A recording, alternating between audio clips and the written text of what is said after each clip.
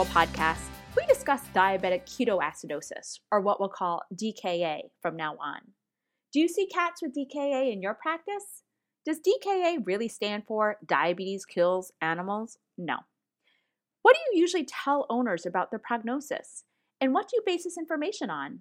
While we know that DKA is a complicated form of diabetes mellitus, and we often tell owners that it usually happens due to some other complicating concurrent disease or condition, we don't actually know a lot about those diseases or conditions and whether or not they contribute to a patient's outcome. So Cooper and al. Out of University of Pennsylvania wanted to answer that question. So they looked at cats with DKA, diabetes mellitus, and no diabetic disease over a 10-year period. In this retrospective study, the authors compared variables to see if anything, such as signalment, concurrent conditions, etc., seemed to affect outcome.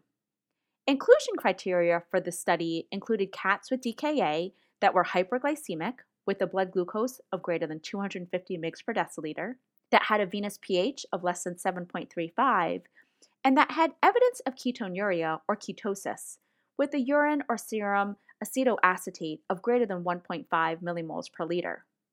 For cats with diabetes mellitus, inclusion criteria included persistent hyperglycemia with a blood glucose of greater than 250 mg per deciliter, glucosuria, no evidence of ketonuria, and a venous pH greater than 7.35. The non-diabetic disease cats were patients examined for preventative health care and routine wellness visits over the same time period.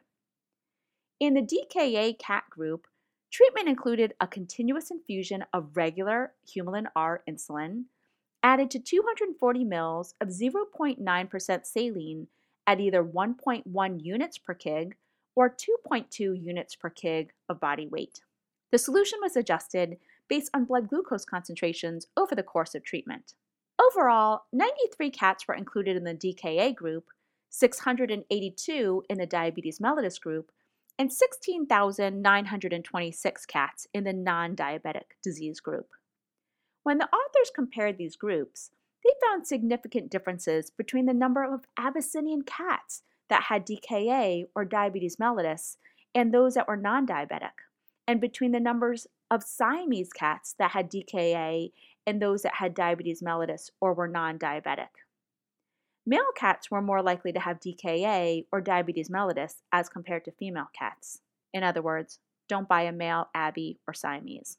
Of the cats with DKA, 50% or 47 out of 93 were diagnosed with diabetes mellitus concurrently, and 50%, 46 out of 93, had been previously diagnosed and were being treated for diabetes mellitus. Of those that were previously diagnosed, the median time between diagnosis of diabetes mellitus and DKA was only 1 week, with a range of 0.1 to 378 weeks. Of the physical exam findings in the cats with DKA, 62% were noted to have neurologic abnormalities, including 41 with dulmentation and 13 cats with obtundation. 24 cats were recumbent on presentation. As for clinical pathologic data, CBC results were available for 76 cats with DKA. Neutrophilia and thrombocytopenia were not associated with diagnosis of acute pancreatitis, nor was neutrophilia associated with a urinary tract infection. Anemia and serum phosphorus concentrations were not correlated either. Serum chemistry results were also available for 76 DKA cats. Hypokalemia was seen in 58%, hypophosphatemia in 33%, and hypomagnesemia was seen in 14%, and these were documented in 97%, 65%, and 76% of cats at least once during hospitalization, with median times to the lowest potassium, phosphorus, and magnesium concentrations being 17, 24, and 35 hours from the time of initial examination. In other words, don't forget to continue to monitor these electrolytes. On presentation, median pH in cats with DKA was 7.19, and pH decreased in 66% of cats during hospitalization, with the median time to lowest pH at 8 hours following initial exam. Low venous pH was inversely associated with increased ionized magnesium and increased BUN concentration. Of the cats with DKA, 73 cats had aerobic urine culture performed, 14% had bacterial growth, and 86% did not. E. coli was the most common isolated organism in 8 out of 10 cats. Concurrent disease in the cats with DKA included acute pancreatitis in 34%, hepatic lipidosis in 13%, and chronic kidney disease in 13%. Overall, 55% of cats with DKA had a concurrent condition, including those just mentioned, or a urinary tract infection, and some cats had more than one condition. In general, treatment of cats with DKA included fluid therapy, potassium and other electrolyte supplementation, sodium bicarbonate, and insulin.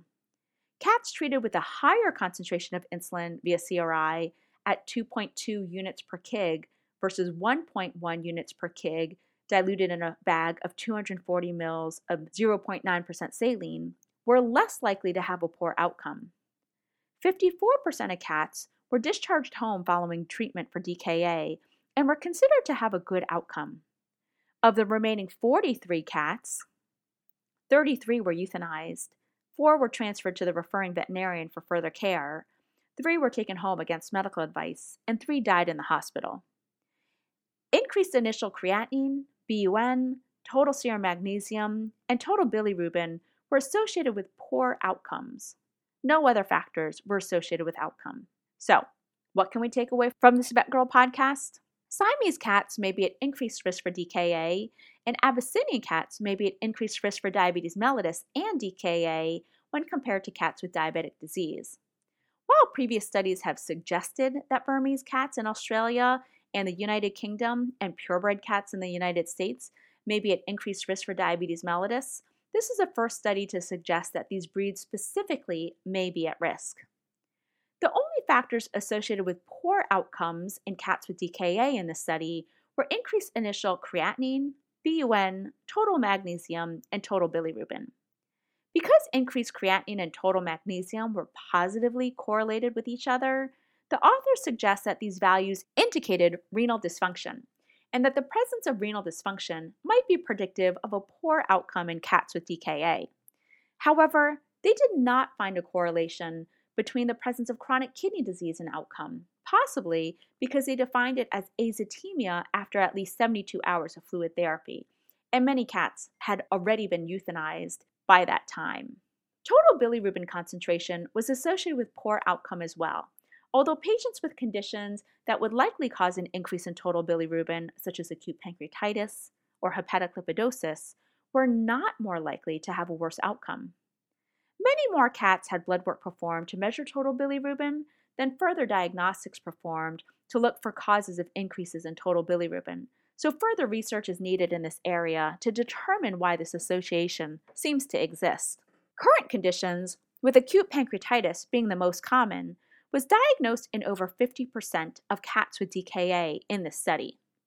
As we generally counsel owners, this study affirms that it's important to look for underlying diseases or conditions that might contribute to illness when a cat presents with DKA.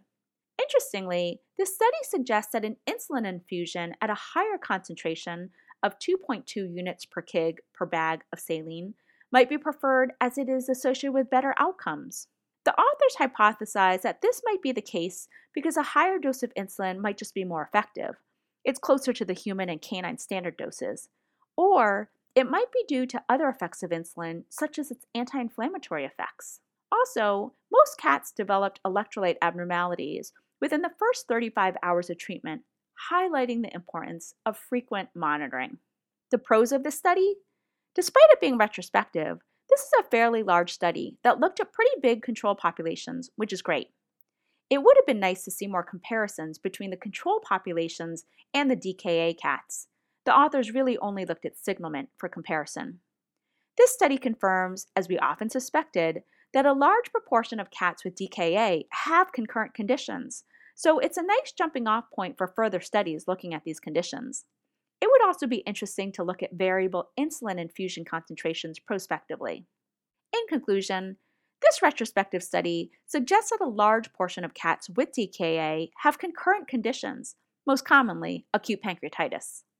Patients with DKA have a guarded prognosis, 39% had a poor outcome in this study.